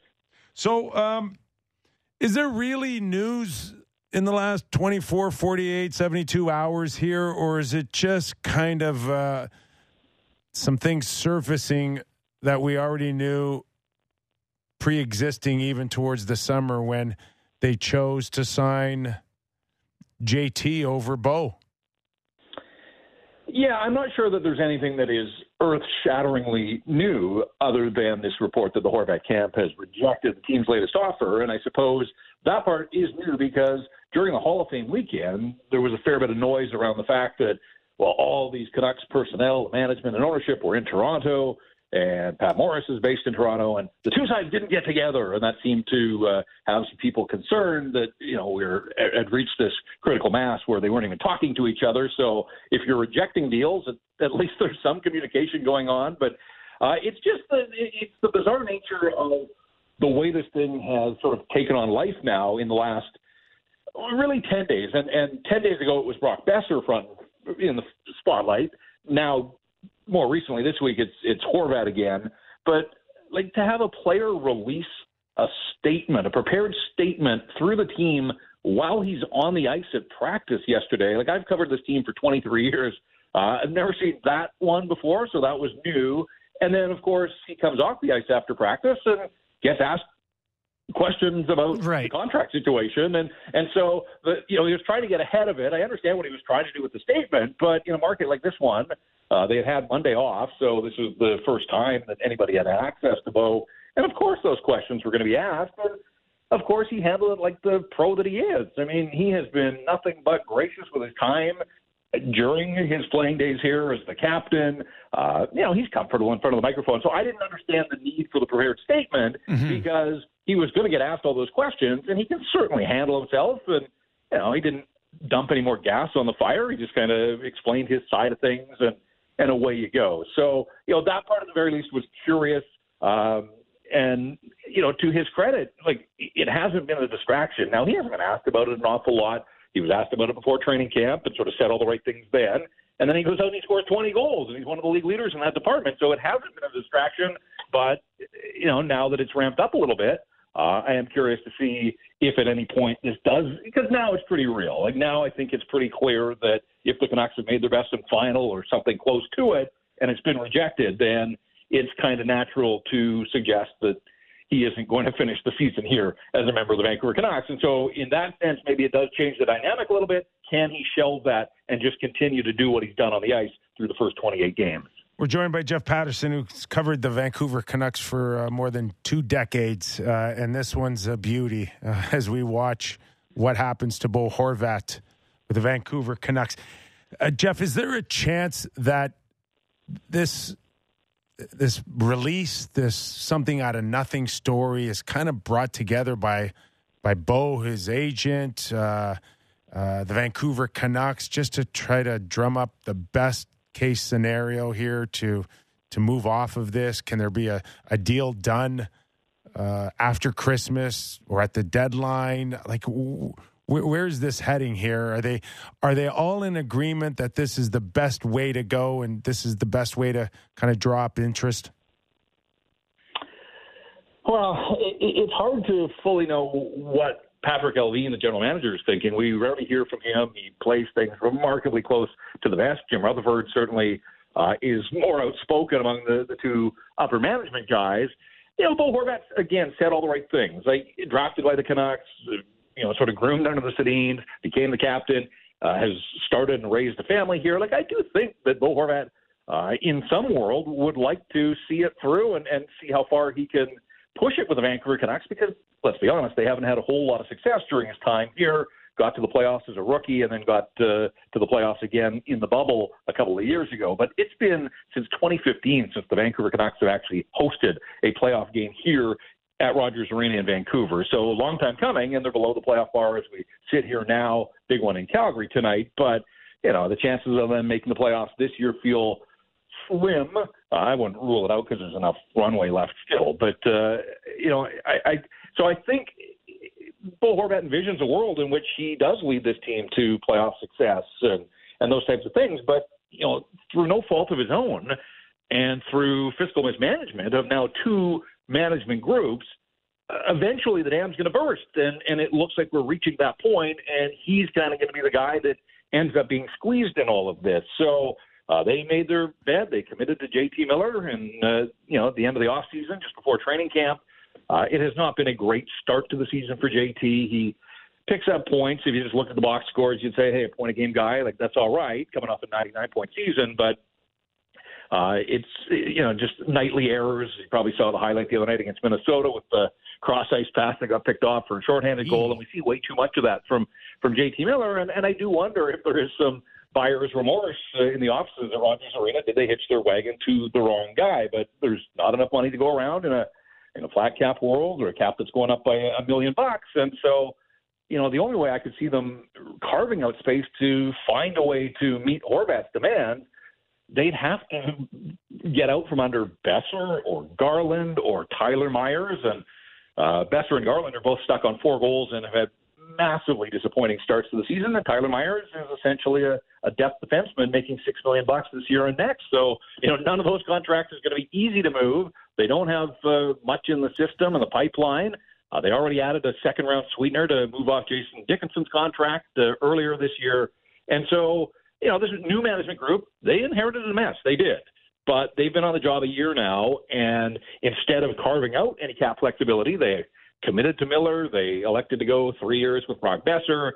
They went out and they signed Ilya Mikheyev in the offseason and didn't do anything to address the back end. And so they spent all this money up front, and yet everybody in this market knew that the defense core wasn't good enough, was the glaring weakness.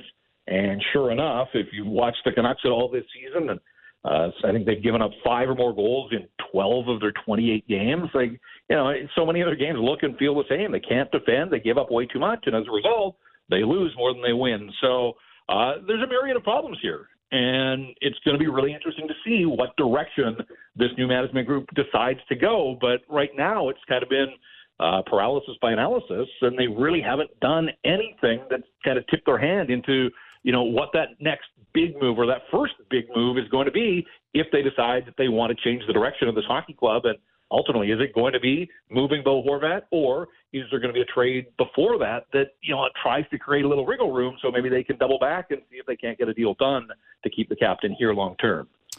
So you mentioned the fiscal mismanagement of 2 groups, and now we're on to the second one. I can't help but wonder, who's under fire in Vancouver right now most of all? Is it individual players? Is it the new management group? Is it... is it ownership? Who is feeling the heat of, just from the outside, it looks like they're kind of stuck in this mushy middle where they're pretty good and they got some good players, but they can't really do anything to get better. And it's tough to see a roadmap out of this. The new management doesn't seem to have helped them with that. Sorry for trying to answer my own question. I will now hand that over to you. Yeah, and I will need 15 minutes to answer this one. I think there's a huge portion of the fan base that is angry at ownership for just refusing over a decade now to strip it down and try to build it up properly. And ultimately, even though people have tried to get, sell the team, moving as a hashtag and trending on Twitter, you don't get to make that call. The owner's the owner, and there are a lot of people that have felt his fingerprints have been all over management, certainly behind a lot of the moves of the Jim Benning era. I think the new management group, it's been just over a year since Jim Rutherford took over. Patrick Allvin was brought on board in January, so he's coming up on his first anniversary. You get a little bit of a honeymoon period there. But I think there is some frustration with the inactivity because talk is cheap, and ultimately Jim Rutherford was brought in to do a job. He was brought in as a senior manager with his reputation and the Stanley Cups to prove it. And one of the things everybody thought with Jim Rutherford was, he's proactive and all the trades that he made when he took over in Pittsburgh. And yet you look at the trade activity, and I get it's tough in this climate in the National Hockey League, but, they've just nibbled around the fringes, traded out Travis Hamonic, brought in Travis Dermott last year, and then Ethan Bear and Riley Stillman. That's the extent of their trade activity. And they're no better for those minor moves, and that's why some major surgery is going to be required. And so I think a lot of the frustration is with ownership that, it's just been this constant chase of getting in as the second wild card and take your chances that, under Jim Benning, it sort of was get into the playoffs and hope that something can happen. And they saw that in the bubble, that was kind of the case. And so I think they thought that gave them hope, but coming out of the bubble, they were one of the sexy teams. All those young players stepped up, performed well. Horvat was terrific. I think he had 10 goals in that playoff run. But Demko, was the first playoff test for Pettersson and Hughes, and they were both point-a-game guys. And so there was really reason to believe. And I go back to that free agency period coming out of the bubble. We were in COVID. The Canucks as an organization were sort of cutting corners financially wherever they could, and that's when they let Markstrom and Tanev and Toffoli and Troy Stecher all just walk away as unrestricted free agents. And, they had Toffoli. If they had found a way to re-sign Toffoli, they probably don't have to chase Connor Garland and make that trade and bring on OEL and his contract. And so it's just chasing your tail and around they've gone. And as a result, they're right back in this position of, best case scenario is probably sneaking in as the wild card number 2, or maybe you reach lofty heights of being the number 1 wild card. Whatever the case, yeah. You're Jeff, taking on the top seed in the conference, and sneaking into the playoffs means that you will have kept Bo Horvat, and then you watch him walk out the door for nothing. They can't do that. No, you're right. I agree with you 100%. And so that's where I think, in my world now, if they have made their best in final, and only they know, but if they've even been close and it's been rebuked by the Horvat camp, I think you really have to start looking at trading him sooner rather than later, because the last thing they can afford is for Horvat, who's been remarkably durable during his career, but imagine if he gets hurt here closer to the trade deadline. Then you're left holding the bag in that regard. And so you can't bank on that. You can't plan around injuries, but it is a realistic possibility. And so I do wonder if, they think they've made the best offer to him. The Horvat camp said they're not even close. They have made their best offer to him. I would start looking at, making the best possible trade in the here and now and really starting to lay out some sort of longer-term vision than rolling the dice, hoping they come up your way, and you sneak into the playoffs for, 2 home playoff dates? And, I just think the Aquilini family, they've got more money than just about anybody. Really, 2 home dates, is that lucrative to them? Or, the possibility of a 3rd home playoff game? I'm of the opinion, set a course for this franchise.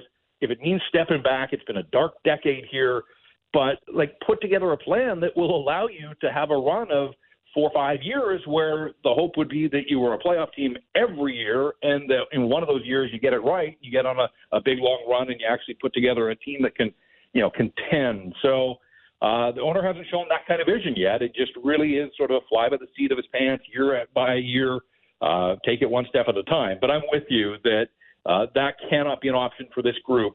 And, Calgary was in a different boat last year. They watched Calgary with Johnny Hockey, but they had legitimate Stanley Cup aspirations that fell short, but the aspirations were there. This team does not have those. And so holding on to Horvat would make 0 sense, in my opinion. I think Vancouver Canucks are going to think that they can get a boatload for Bo Horvat, and they are going to be really disappointed. Yeah, it's tough to know. Look, we spent a lot of time here in this market wondering what's his value on the trade market, and then beyond that, what would his value be on the open market? Okay. Bo he's a really unique player. I think there are 2 guys in the league right now that have 18 goals but less than 10 assists. I think Scheifele's the other one. Bo is he's developed into a goal-scoring ace and an absolute face-off stud. He's a captain, so he's got leadership, but there are warts to his game. Vancouver doesn't want to pay him as a top goal scoring kind of guy. Here's the problem in a nutshell.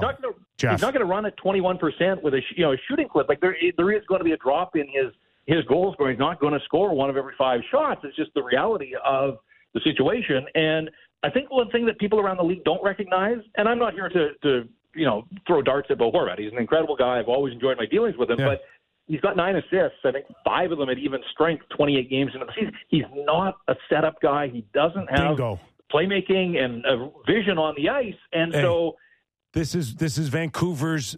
This is why, and this is the biggest dilemma here I've seen. Actually, it's kind of an interesting case study that Vancouver wants to pay him like a 50-point guy, like the guy that you just mentioned, can't set up. So that ballpark could be anywhere between $5 and $6 million. But what's going to happen now between now and the trade deadline, they're going to want to trade him as if he's an 80-point guy and a 40-goal scorer. So tell me which one it is, because you can't suck and blow at the same time. Yeah, and again, I have nothing but the highest regard for Bo Horvat, but realistically, he's had his career high is 61 points. That was last year. And again, sort of the knock on him is he doesn't make the guys around him a whole lot better in terms of setup and playmaking, those types of things.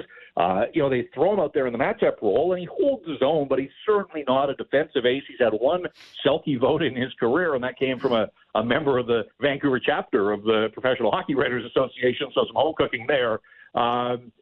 He's a very good player, but I'm not sure that I can go a whole lot further there if I'm the one that's trying to, sign the contract. I can understand from the Canucks perspective, there's been talk that they looked at Ryan Nugent-Hopkins as comparable, and somehow the Oilers got the Nuge to agree to, 8 years at 5.125, which is incredible because he's had better seasons statistically than Bo Horvat has at this point in his career. They're around the same age. They both had the potential to be legacy players. So I can understand the Canucks coming with that, but the market obviously is telling you something different. He's not going to sign for 5.25.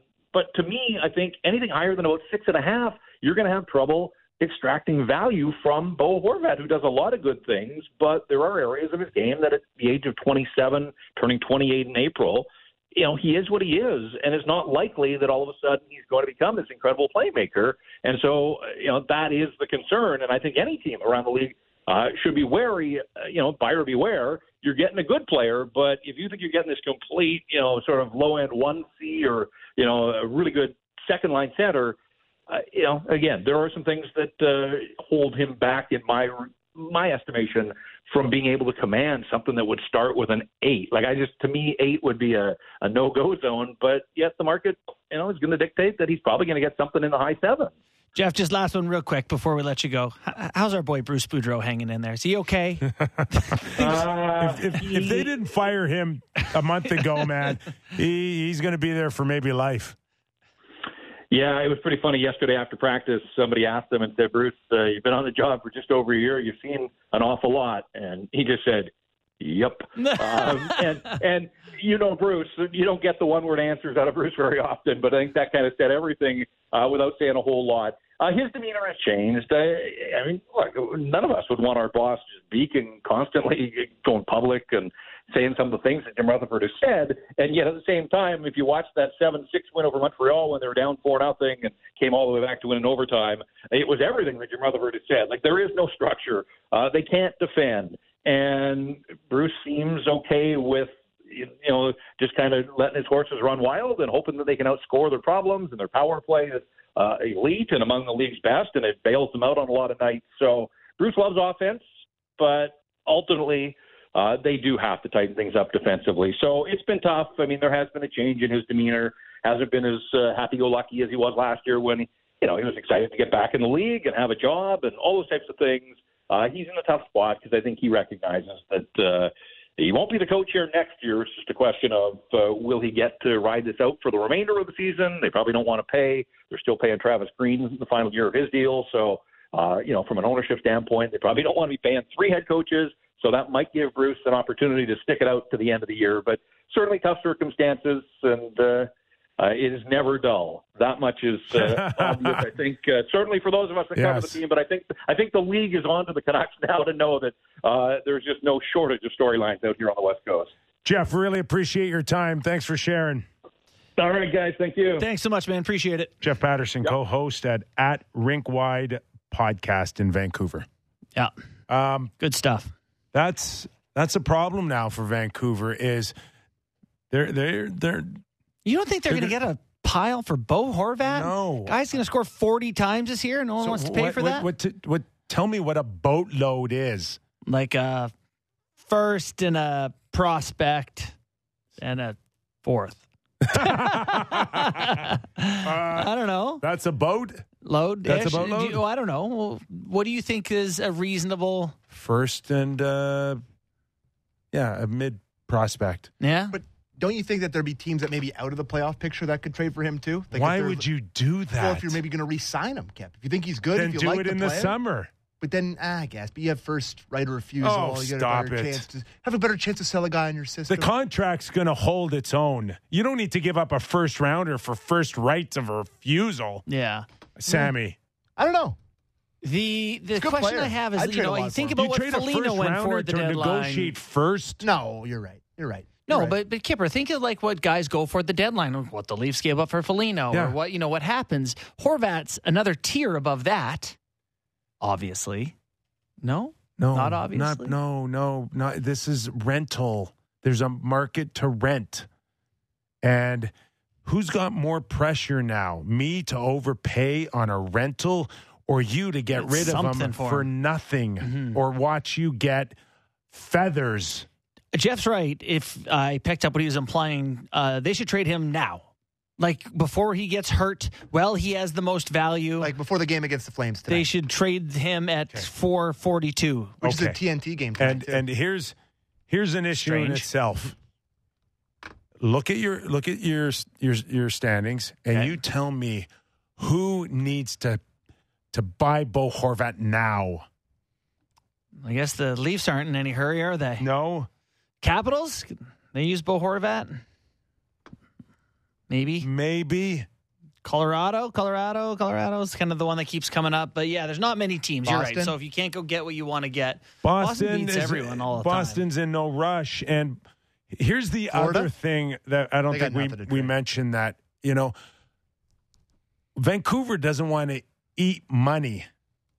So Boston cannot take Bo Horvat, even though that they're going to need somebody. Vancouver's not going to eat money for half a season? No, they're not. They don't want any money. As of now, they may have to, but they don't want to take any money 'Cause on. any contender is going to be like, So who can take him on without needing to get money off a payroll? yeah, nobody. Well, not many teams. Not many. But And you're going to wait for him in the summer. If you're there is that too, that return could be greater by retaining money. That could help Vancouver out too. But they would have to admit that they're not trying to make the playoffs then, which they just refuse to do. Even talking to Jeff, and he's saying, I'm not going to say they're out of it yet. A lot of runway left. Their winning percentage is .482. It's a bad team. What kind of fight are you trying to win here? You want to? Well, I think there's a pretty common theme here throughout every single management group that's been in there in the last decade. They're not all thinking we have to get the final playoff spot here. They're not all thinking the same thing, right? Like there's somebody telling them. Yeah. Like you don't think one of these teams, you don't think Alvin would want to blow it up and rebuild? You don't think who was before any him? new management group would love Benning? that. That buys you 4 free years if you say we're starting over. Benning, like everybody crapped all over him, but he probably wanted to blow it up. He probably wanted to. Why do you think he traded for Garland and OLE? We're having the Aquilini talk, and are we? you've been trying forever to get rid of Connor Garland. You cannot give him away right now Didn't in they that re-sign contract. him like the day after they got him? Yeah. Or quickly after? You know which one really stings hard right now? Is it Tyler Myers? No, Is it Arizona. OEL. Oh, OEL. Yeah. Take a look at what's left on that deal. Well, the guys they traded to Arizona would be gone by now. It was like Jay Beagle. Like, would they be off? It was Jay Beagle and Antoine Roussel and all these guys that would be. Oh, Louis Erickson, wasn't it? But those guys would just be off the cap and they would just have that cap space. OEL has Oh my God. 1, 2, 4 more years at 7-2. No more, Kipper. 8-2. Oh, am I reading it wrong? And he hasn't been. I'm sorry. I was looking at Tyler Myers. Oh, no. Is he making 7? Oh my I thought he was gosh. 6. No, he's 6. He's 6. 7-2. Oh, I was right. 7-2. Did I say 7-1? Who are you talking about here? OEL. I'm Oliver looking at Ekman-Larsson. I'm looking at Oliver Ekman-Larsson, who signed a 8-year, $66 million contract Yes. on July But I'm 1st, just saying he's got 7.26 left till 26-27 It's 8.25 on cap friendly. on the AAV. Yeah. Okay, yeah. So Yeah. there's a bonus involved somewhere. Yeah, but the AAV is 8.25 for one. And then two, you three, got four, I'm another seeing year- what Kipper's seeing. I got I'm seeing another year. 7.26 as well. I got another on year at cap friendly. for Tyler Myers at $6 million. That's If like you if can't you click breathe with on those his contracts. contract, it does say his cap hit is 8.25. Yeah, it is 8.25. It is. Yeah. All right, yeah, something's But going that on there. one was he was supposed to come in and be a difference maker. Everybody said if this guy was not in Arizona, Mm-hmm. he would run for a Norris. Right. Do you remember that conversation? I do. Yeah. well- Arizona retained 990,000 of the there's some contract. retention for Arizona. So the Ooh. Canucks hit is 7.2, whatever. Not even $1 million they could get retained, No. right? That's interesting. So, yeah, that is certainly hurting their chances and their flexibility. And also, he has a NMC, no move all these years. So, Bergeron and Krejci will retire after this season, so Bo Horvat signing there would make sense. Would it yeah, not? that's actually a super easy fit, isn't Hold it? on. Is that true? Bergeron's going to retire after this? Stop. What did you just say? Do you mean so? Your summer is going to be much better now Yeah, if they do. If the Leafs win If he a couple, wins a Selke trophy and you think he's going to retire? the Leafs win a couple playoff I rounds. can't see and them coming back for and another year. He retires. This is will be it. the greatest summer of my life. They gotta win the cup this year. That's why they came back for another shot at winning the cup. He would be one of the all-time, in terms of retiring while you're still good and while you're still physically able to play, Bergeron winning a Selke, playing like this for the Bruins and packing it in would be an all-timer for me. He doesn't seem like the guy that wants to just keep hanging on year I by love year. that. I respect that. I love it too. Yeah. Kipper, he's not holding on. He's unbelievable. He's one of the best players in the league and the best team in the league. I know, but he's so good and he's so smart. It's almost like, I'm bored now. I don't know. I want to go do something else. That's how cool he is. Ugh. Respectfully, he's Sickens me. 22 points in 28 games, slowing down a little. He's already got 10 snipes though. Oh, yeah, He's gonna slowing get right 30. down. He's going to get 30 again this year. Slowing right down. Detroit, lots of talk about Bo Horvat maybe being Really? a fit in Detroit. Detroit, Boston, Colorado doesn't have room after this No, year. Colorado would be strictly They're a rental. renting that guy. And and you don't even want to trade a first rounder unless you know it's going to be kind of 18 to 30. Yeah, Right? You're not not a high. not trading a top 10, 12 first round. You don't envision if you're a team and you have that type of pick. Well, you would never give up a lottery Feels pick. like Bo Horvat should be a better defensive player. Like hearing someone like Jeff talk about how he's not, I like winning him. shutdowns. I like him a lot. I'm a Bo Horvat fan for sure. Better than Pontus Holmberg if the Leafs swung a deal, gave up some picks and prospects. I like Pontus if you can get him for 1.4 The next year. Pontus show today. I like him at 1.4 next year Yeah. from Kyle Dubas. By the way, Patrice Bergeron has been a captain on the Bruins since 2006. It was his second year in the league, and they gave him a letter. Third year in the league. Did you lose respect when he, No to whatever you're going to say next. watched Vancouver share a pretend Stanley Cup? Forgot about that, yeah. Yeah, I didn't hear that from him. No, we didn't hear that from him. I'm sure that's gone now, that story, right? Yeah, so should we talk about the Bruins never losing?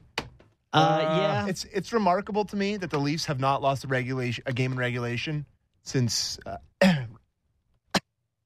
Sam's dead. Sam just died. Oh, no. I've been eating popcorn back here, Listen, and I just got a kernel, and I just felt buddy, I perished. one of my earlier years, I was doing junior A games with Kevin Quinn, and I'd always eat food during Just Mark Sanchez eating a in hot between- dog mid-game. No, popcorn. And I finally got Kevin Quinn to take some popcorn, Yeah. and he pulls a Sammy right now Just during choking. his play-by-play. Oh And man, I'm slapping his back. I'm lifting him upside down. I'm like, I'm not doing play-by-play, so you better get that kernel out of your throat. but they haven't lost since Remembrance Day, and Yeah. they are still behind the Bruins. And not just behind, 3+ Boston has 2 games at hand Yeah, in hand, like they're they're 3 potentially 7 behind. Yeah, 3 points up. It's just I can't believe they're this good. I know. It is a little So surprising. who's going to hit a skid first, Boston or Toronto?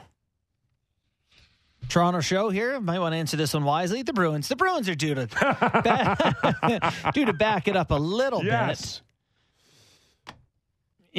I'd love to say that if you look at their underlying numbers, they're not XYZ or whatever, but they're just so good. Mm-hmm. It is interesting to me that Anaheim had those 2 defensemen, Josh Manson and Hampus Lindholm, and there was some jockeying to get them, but the 2 guys have been huge impacts on their respective teams. Like the Avs don't win a cup without Josh Manson last year, and Hampus Lindholm's been unbelievable with the Bruins. Are you sure that they don't win a cup without Josh he was Manson? that element for them. He was Okay. that physical guy that All right. made them tough to play back there. He hit people. I know he played I wouldn't 14 minutes a night or definitively something. Say no, Yeah, okay. but I get it. he I was liked something. him. He was something they needed. Something the Leafs certainly could have used were he interested in playing in Canada. But yes, Bruins very good. On our list of things to discuss. Oh, go ahead. I was just going to say, now, if you look at the Boston Bruins, I every time I see a highlight, I'm seeing something involved with, Nick Foligno. I'm seeing the name AJ Greer. I mean, they just look like right now they're just rolling with everybody. Did you see the shootout goal that your boy David Pastrnak scored last night, Oh my goodness. Skipper? It is so. It's because He's all just filthy. all these guys with the shootouts try the same thing now, where they come in way far on the left side or the right side. They slow it right down, and then they kind of go really quick in front of the net. Did you see? Here you go. Here we go. Yeah, he's still slow. You get your stick to the middle. It's the little over the power. He just about broke his wrist 6 times on the deke that he. I just love a little creativity, something I've never seen before, and that's close to one I've never seen before. Yeah. No, I mean, Kipper knows he's good. I know, but I hate to praise him, but it was really nice. I love that he touches the puck once or twice in the whole deke. There's so much going on with the shoulders and hands and leaning and yeah, he's pretty nasty. One thing on our list to talk about, guys, was Ilya Samsonov gets the belt. Oh yeah, for the Toronto Maple Leafs for the first time. He's played 11 games at Leaf, never got the belt. Let's hear what Ilya Samsonov thought of getting the belt. A long time I wait, half year. 11 games. I'm enjoying. I will go sleep with this. It's not the Stanley Cup, but I will go sleep to it. You can sleep with it. I'm so a long happy. time.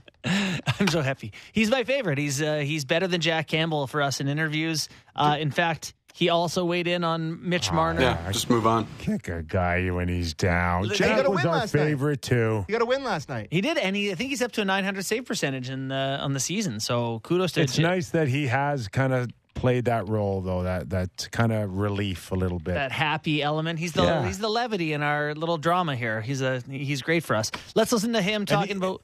I was just going to say, like, he is not. Don't over-rely. We can crap all over Anaheim, but early he made some saves. Oh yeah, he made that breakaway save. Right? He actually caught and held on to. Just as a quick note, not up to 900. He's at 875. 875. Yeah. Oh, I think he was up to 900 for the game. I saw some tweeting about it. What is save percentage? Yeah. Jax? 875 on the year. He'd have to make 88 straight saves to get up. Okay. All right. There's Sorry about always a chance because he's got Connor McDavid and Draisaitl every night. the play should be at the other end of the rink the whole right? time. McJesus. All right. Here's Samsonov on Mitch Marner getting to 23 games straight. Yeah, remember what I said. I know. Yeah. I believe for sure. A little bit more. 23, almost 50, yeah? Almost. 23, almost 50, yeah? I love this guy. You heard what I said. I think Mitch could go another 10, 15 games. Yeah, I think Thursday will be a tough one. You do, eh? Yeah, Rangers are underachieving. They're good. It's not like they're not. They're in the second wild card spot now. They've won 4 in a row. They're kind of starting to look like the Rangers a little bit. Mitch is getting good looks. Oh, listen. He's like one of the best players in the league. But if these guys really bear down, like there's so many points that Mitch leaves on the table because guys just aren't finishing. Yeah, they scored 7 times last night. You're right. Well, their line didn't get it. What they get? 2 goals last night? Something like that? Yeah. They're Right. there. Anyways. John Tavares just like, so the Marner on my line thing, how long can we do that? Never changing, How many right? tap-ins has he had off the blue paint? It's a nice compliment because he goes there. Yes. Like he's a guy who parks it in the blue, and Mitch, everyone gets their attention drawn to Mitch, and then all of a sudden John has it, and they're like, oh, I guess there's another dash. He is the point per game guy. Tavares. Was he a 30 and 30? His whole career. 30 points in 30 games. He has 925 and 979 career games. Yeah. JP does not call him a superstar on Toronto. Would you say he's like a good role player? No, a I said he plugger? was added differently. The other 3 Good were dad. drafted. Hey. He was added differently. He's, is all I said. he's Good an dad. $11 million plugger. Look at him. He grinds, man. He's I got one of his the bag best off by my grinders. co-host. That's what you respect about him, though. Is every night he is working his bag off. He does. He digs his way to the front of the net. He's a horse on the sideboards. Does whatever he's got to do to get that 1 point per game. Yes, sir. All right, our thanks to Mike McKenna, Jeff Patterson. Fun show today. Yep. Sellies, 800 goals. Good show. Bo Good show. Horvat, We give her one of these today, Kip. or Pat on the back. another windmill. Yeah, sure. Sell it out. All if you right, and if you've been watching, hit the like button. Give us a rating and review as well. We'd love to hear from you. We're back tomorrow on Real Kipper and Bourne. Have a safe night, everybody.